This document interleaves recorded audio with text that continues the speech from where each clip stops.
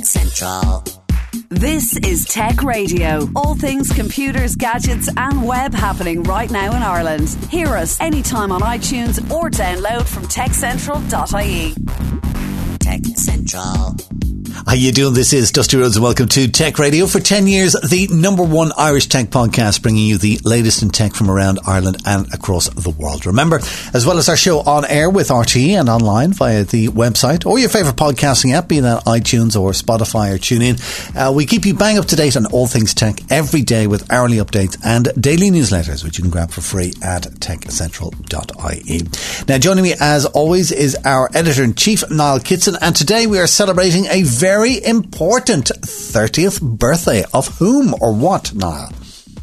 Yeah, well, it is the 30th birthday of the World Wide Web. And its daddy is Tim Berners-Lee. How's he feeling about it? Sir Tim Berners-Lee. Every year he writes sort of an open letter to the world about the state of the web and where he sees it going and this sort of thing. And he's been part of a campaign called The Web We Want, which sort of gives you an idea of what his opinions are at the moment. And this year's letter had a real tone of melancholy about it, that there was this sense that the web really wasn't fulfilling its potential. And he looks at some specific examples. So he looked at things like, hacking, harassment, which God knows have been tremendous problems over the last few years. He looks at bad systems design, especially commercial models that rely on things like clickbait and have no real value to the consumer. And he also looked at the unintended consequences of platforms. For example, how people talk to each other and how that filters down into the real world. So I think there have been some really good examples of that over the last few years. There's been Brexit, and there's been the Trump administration. And I talked to a friend of mine a couple of weeks ago who was over from the States on holiday. And he said that at the moment in America, the discourse is so toxic. Like, people hate each other. They hate each other based on which side of the Trump line that they're on. Now, some of this, possibly an awful lot of this, you can ascribe to growing economic inequality, where, the rich are getting incredibly rich and the poor are really feeling that they've been left out, and Trump is the guy to redress the balance.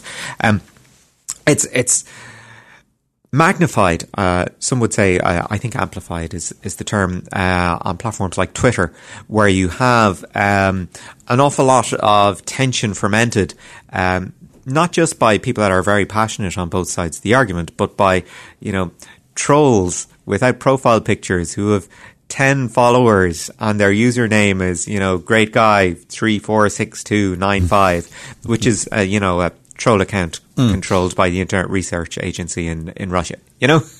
This sort of thing is going on. It's just amplifying this toxic discourse, which may or may not be filtering into the real world. But people are definitely, it's happening concurrently that people in the States and people in England over the Brexit debate are increasingly polarised, don't want to listen to each other, and spend when it comes to talking about these things, just snipe and shout and this sort of thing, that it's a very coarse experience. Similarly, if you look at the likes of Reddit, that can be an awful cesspool depending on which thread you're on. Compare and contrast with boards, where there's a very strict moderation policy and people are generally quite respectful. So we're in the stage where, for me anyway, the best and worst of the internet are largely the same things. Would you care to agree? Yes, actually. I would not agree with Tim Berners-Lee, with him being so downhearted and thinking that the internet is the reason why so many things are terrible. The internet doesn't help, all right? But I think instead of saying that the internet is the reason things are at fault, I think the reason why we have the situation we have with the UK and Brexit and in the States and stuff like that is more human nature.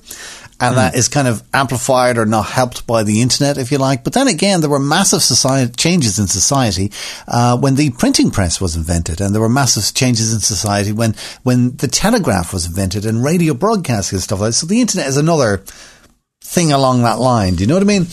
Yeah, well, what you're talking about there are effectively barriers to entry, and how things have been freed up progressively. There's been, a singularity point at which you go, oh, right, something has changed and changed utterly. I think the printing press is a fantastic example where, all of a sudden you gave people the capacity to do their own newsletters or posters or whatever, and just disseminate messages, in a comparatively, I guess, economical manner. Now we have reached the point of the internet where pretty much anyone can do anything. That's a simplification. You're right, and I agree. And we've talked about this many times about the barrier of entry has been lowered, which is one of the best things about the internet, and again, it's one of the worst things about the internet because it's a real enabler to allow many, many, many more people to be able to, design websites, put their own magazines online, to do their own videos, to communicate, to speak to a wider audience, etc., and so on. But then the worst thing about the internet is that barrier of entry is so low that any idiot can get on to it. And it's like podcasting when it started off, okay? Yeah. So it's kind of like, the whole thing about God knows, we were there. We've been going that long. And it was kind of like, oh, brilliant, we can do a radio show about tech stuff in Ireland. And then I remember when podcasting started, do you remember there were like couples then they talk about sex therapy or something like that, and they would literally just record it on their kitchen table? Yeah. And there were people talking about, I can't remember half the amount of topics, but there was an awful lot of pure drudge, terrible stuff out there. Podcasts that were like an hour and a half long because it was somebody who'd gotten a microphone and rambled for an hour and a half. So that's the bad side of it. Whereas I think the professional side of it, then you saw people who would consider what it is, the content that they're going to put out there, and they would edit it down and they would make it consistent and at a professional level, much as we do here. And I think it's interesting that when you look at a lot of the most popular podcasts at the moment, way more than half of them are by existing radio broadcasters. Yeah, and I think we're in a very interesting stage in that we've seen a medium grow up, but we have done it from the perspective of professionals in the media. So we've been able to watch this new style of storytelling that we've had with the likes of Serial and S-Town and all these sort of things, and go, wow, okay, podcasting it's really found its own footing. You can say I'm listening to a podcast and it comes with its own understanding what it's going to be. It's going to be something that's left of centre, something that's going to be hyper-local. And things that we were there and going, do you know what, let's do a tech show about things that are happening in Ireland. Let's make that our thing. And there wouldn't have been a tremendous audience for it at the time. On a global scale, comparatively, maybe there still isn't a tremendous audience for it, but we have an audience and we serve it. And when we talk to people, they're most complimentary, and that makes us very happy. But having that low barrier to entry has really helped us as media professionals to put together and pitch and sell a show. But there is the flip side to it where, yes, you still have shows that are two guys sitting across a table, and sometimes the content is really good because there's nobody else doing anything like it, or sometimes it's really weak and it just shows up the entire medium in a bad light. Well, I suppose it's like anything else. The cream will rise to the top. I just find the pity these days with computers is that there is very little value put on a person's time or their skill or their experience. And it's kind of like, kind of with a web designer or somebody who does videos these days. It's like literally somebody was asking me about a video thing, and they said, sure, there's nothing to that. I'll just rock up with my phone and I'll take a couple of moving pictures with that, slap it together and stick it on the internet. And I'm like, just holding my head in my hands going, oh my God. Well, that, and another point that we have to raise, and it's something that all the big tech companies are finally coming around to, is regulation. That, as professionals in our field, we face, the wrath of a regulator. Right, if we do or say something stupid, we are accountable. You're talking about traditional media, so traditional media. This program is broadcast on RTE, so there are certain standards that we have. So we're not going to be effing and cursing our way through this program, amongst other things. It's like with the magazines and everything that you publish with Media Central and stuff like that. There's certain qualities and standards that needs to be adhered to. There's certain things that you can't say. because again, you'll have a regulator and then there's advertising standards and all that kind of stuff. A lot of that does not exist online. Yeah. And again, that's for good or ill. If you're doing something that's very niche but very well produced, fantastic. However, you have situations where people really are just putting out stuff that's kind of a load of rubbish, and you're kind of stuck with that. So when you look at the best and worst of the internet, it is that ability to reach people. But it's also the ability to reach people with a poorly thought out message, with a bad product, or in bad faith. Or even more dangerous, it's a way of reaching out to people with a professionally put together product and well thought out product that is maybe not necessarily used for the common good. And I'm thinking of InfoWars website. That, which is kind of reasonably put together and stuff like that. Anyway, but we're getting into a whole thing about the best and the worst and the barrier of entry and stuff like that on the internet, and it is the internet's 30th birthday. So very quickly, what would you say is the best thing about the internet and the worst thing about the internet? Goodness, and I had to think about this, and it's really weird that in an age where, we love user-generated content and we spend hours on YouTube, I know I do, we spend hours on Netflix, I know I do, and we look at competing streaming services, when you boil down what you use the internet for, it's a method of communication, and that still, for me, boils down to email, and it also happens to be the worst thing about the internet if you look at the quality of your inbox. But that idea of just being able to contact someone point to point and share an idea or do business, that sort of thing, it is still the founding benefit of the internet. Do you know what? I'm absolutely laughing and smiling to myself here because I have down best thing about the internet, email, and worst thing about the internet, email. Same as yourself. Weird. My take on it is that on the good side of email, it's brilliant for conveying data and for information or for sending files over or backing up stuff that you've had.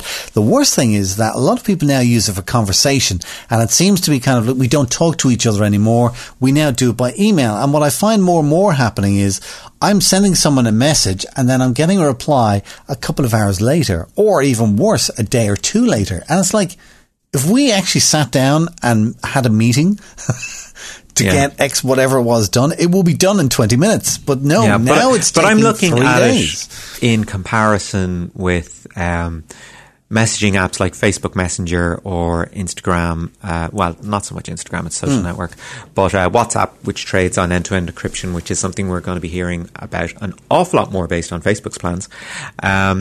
And that kind of thing, where the instant messaging alternatives, Slack I think is a good example as well, there's still variations on the theme of connecting people, and the quality of that connection and the idea of that connection still filters back to Facebook. I mean, still filters back to email. It's that core concept of finding a way to connect people, and sometimes it's going to be of very good quality and a lot of times it's not. Now, without giving anything away, you remember being 30. I do. I also remember being 30. The internet is now turned 30, and I think it'd be fair to say that when you're 30 years of age, you're just kind of getting to grips with what it's all about, but you're not there yet. Yeah, I think that's fair to say. And that'd be a fair assumption to say with the internet as well, yes? Probably, yeah. I mean, hopefully we're at childhood end with the internet. Hopefully. As I keep explaining to people, men never grow old, or never grow up, I should say. We grow flabby. That's it. What? Become mature and intelligent? You're into your 60s before that happens. Other news that is happening this week. Now, one of my favourite websites is it down for everyone or just me.com. But I just couldn't be bothered typing that in. So generally I type in Google. If my internet is not working, I just go google.com. Okay, yeah, I'm still online. But Google itself was offline during the week. I know. That's a weird thing. What happened? That's crazy. I mean, for a lot of people, Google is the internet. I think it's Tuesday, Monday or Tuesday. Google had a brief outage where, access to Gmail was non-existent or very slow. Similarly with Google Maps, similarly with Google Drive. Now, if you think about how much of your online life is through Google, how much of your, business personal life, Dusty, would have been affected? I mean, some people were posting on Twitter, because internet, that thank you Google, now I don't have to talk to anyone for the day, or thank you Google, now I can go home, etc. What is your take? Does this show up that Google have too much of our online lives? Well, personally speaking, no. Because I wouldn't rely on it that much, but it kind of does show. I know it would be for a lot of people, and when you think about, well, what if I didn't have the internet for a week? Now that would be a problem, all right, but it wouldn't be insurmountable. But what if I didn't have my computer for a week? Okay, I'd be completely scuppered. Well, I had the benefit of a holiday. Quite recently, my first proper holiday in years, believe it or not, and I made a policy of unplugging. Just do it and try. And how were you without computers and internet and the whole thing for the week or so? I just had a smartphone with me, and I actually a small iPad as well, and maybe just a mini laptop and a bit of a high speed 4G connection. But we had devices that we thought we would use. So you downscaled your activity for a week. We downscaled, but you know what? We downscaled an awful lot. My screen time thing came back, and it was down 40% for the week. Wow, that's not bad. And you're feeling better after it? Yeah, I'm feeling better that we managed even that much. Now, granted, like a lot of our screen time, I think is spent casting to TV, so that was probably just meant you weren't casting. Possibly. Now, listen, I was going to squeeze in a story about Elizabeth Warren, the US presidential candidate, putting ads on Facebook saying that if she's elected, she's going to get rid of Facebook. And then Facebook pulled the ads and all that kind of stuff. But listen, read about that on the website at techcentral.ie. We're slightly running tight for time. You were talking about casting stuff. I just wanted to let you know that on Netflix, there's a new science fiction movie up there called Life, which is, the storyline is, because you and I both like sci-fi movies, is that soil samples are coming back from Mars. They're taken onto the International Space Station, where they end up growing life from Mars. Ooh. And then it progresses along an alien line of things. But I was halfway through the movie, and I won't say that I was behind the couch, but I was feeling quite tense, and I went, oh, hang on a minute, this movie is quite good. There you go. Because especially it's like, do you remember the days where it went straight to video or straight to DVD? Yeah. Something that goes straight onto Netflix, I've kind of got, I don't have much time for, but I'll watch it anyway. My wife thinks I'm absolutely nuts. She goes, so you think it's going to be rubbish, but you're going to watch it anyway? And I go, yeah, well, it's sci-fi. You never know. But what I just want to share with you was that this movie is called Life. It's on Netflix, and I watched it, and I was actually really surprised at how good it was.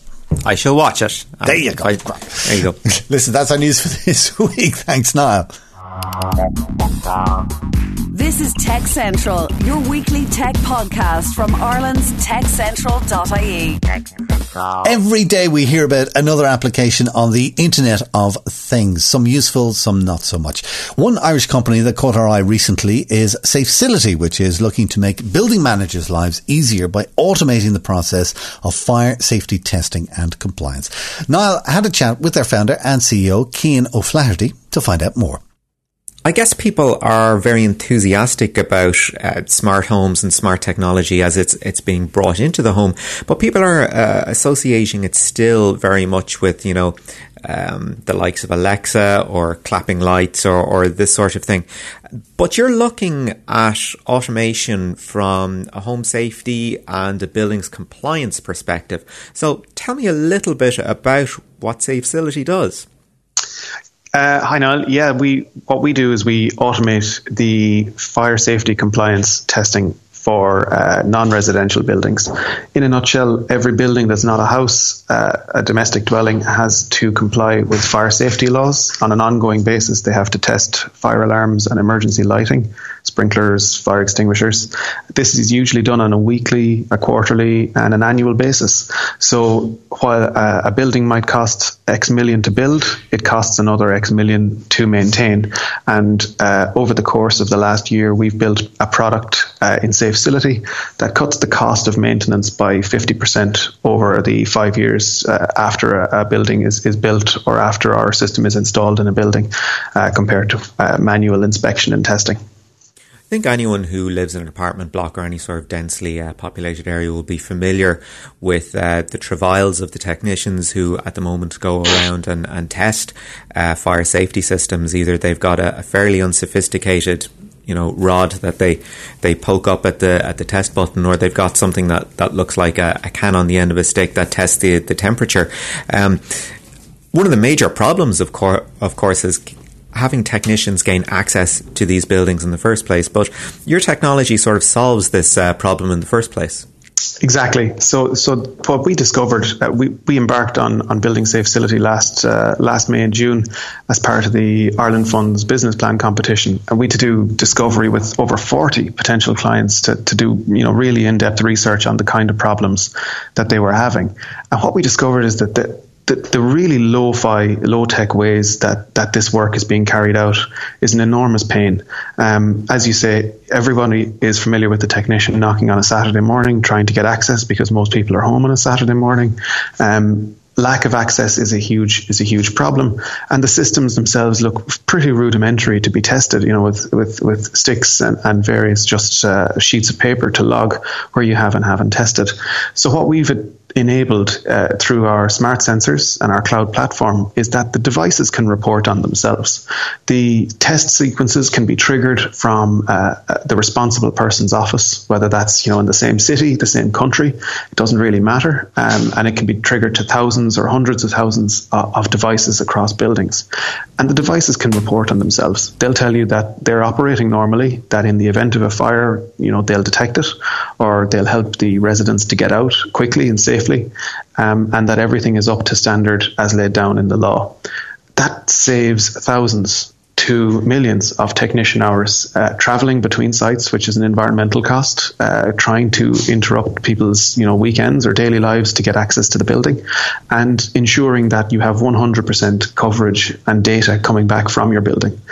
The quality of data that used to come back was anywhere from 60% of our clients were using paper and pen.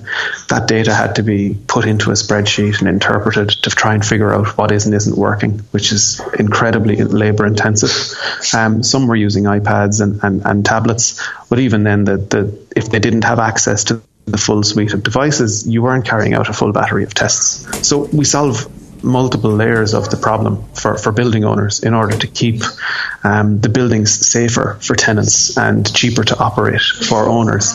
And from a regulatory point of view, a city or a municipality can be confident of a far higher rate of safety of buildings in the cities. That's very impressive. But for the guy on the ground, this might be quite disconcerting. One of the things that we keep hearing about the idea of the future of work is that greater automation will effectively lead to repetitive or quite simple jobs disappearing. Mm-hmm. So how do you see the role of the technician changing? Are we going to see fewer guys on-site conducting tests? We were fascinated by this too. I suspected, 3 or 4 months ago, we were going to be one of these bogey companies that were replacing jobs with sensors and machines.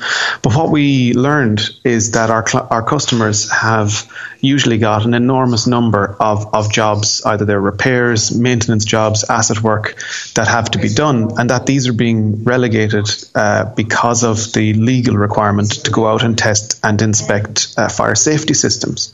So one of our clients in the UK has 25,000 units. They're a social landlord, and they're being able to redeploy the technicians who are fully qualified, have done apprenticeship and training, and at the moment are, just driving the van and filling out the forms for the tests. They can be redeployed to proper asset maintenance, repairs, and to give a better experience to their tenants. So it's a win-win for them because they're fully compliant, improved compliance, and they're getting to address problems much more quickly as tenants raise them. So a better living environment for everybody, and a safer one too. You mentioned there about your customer base at the moment, which sounds like you're doing as well, if not better, outside of Ireland as within.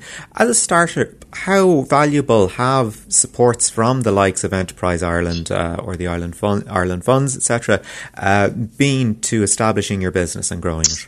Huge. They've been hugely supportive. We started this business in the Ireland Funds business plan competition. We came in and were intensively drilled on how to do customer discovery, not just on the talk about what it is, but actually given a methodology, a framework of questions and how to analyze the data. And when we left that competition, we had a plan to get from concept to trials. We were able to talk to our customers in language that they knew and understood, and they could get our solution quickly. From that, we were able to apply for and win SBIR, or Small Business Innovation contracts, that are sponsored by Enterprise Ireland, but they're paid research contracts or innovation contracts with Limerick City and with Dunleary, and they provided a revenue stream that give us the space to grow our business and to put our solutions in place in real live environments, and gain real insights into how people would use them and how regulators would respond to them.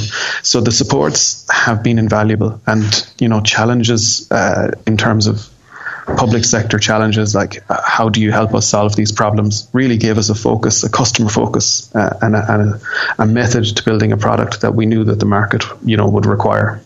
And that was Cian O'Flaherty, founder and CEO of Safecility. If you have an idea that you think has the same kind of potential, the Ireland Fund and NDRC have opened entries for this year's business plan competition. For more information on that, you can visit techcentral.ie. Now, that's almost it for our show this week. But just before we go, Niall, do we have one more thing that we weren't able to squeeze in on the podcast? That is not the anti-Facebook ads.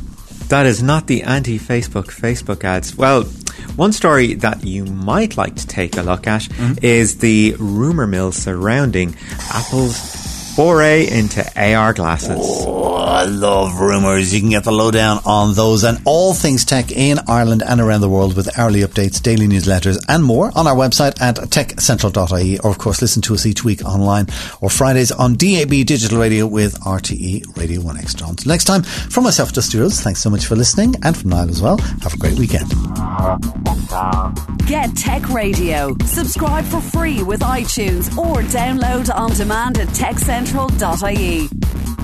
Tech Radio is produced by digitalaudioproductions.com.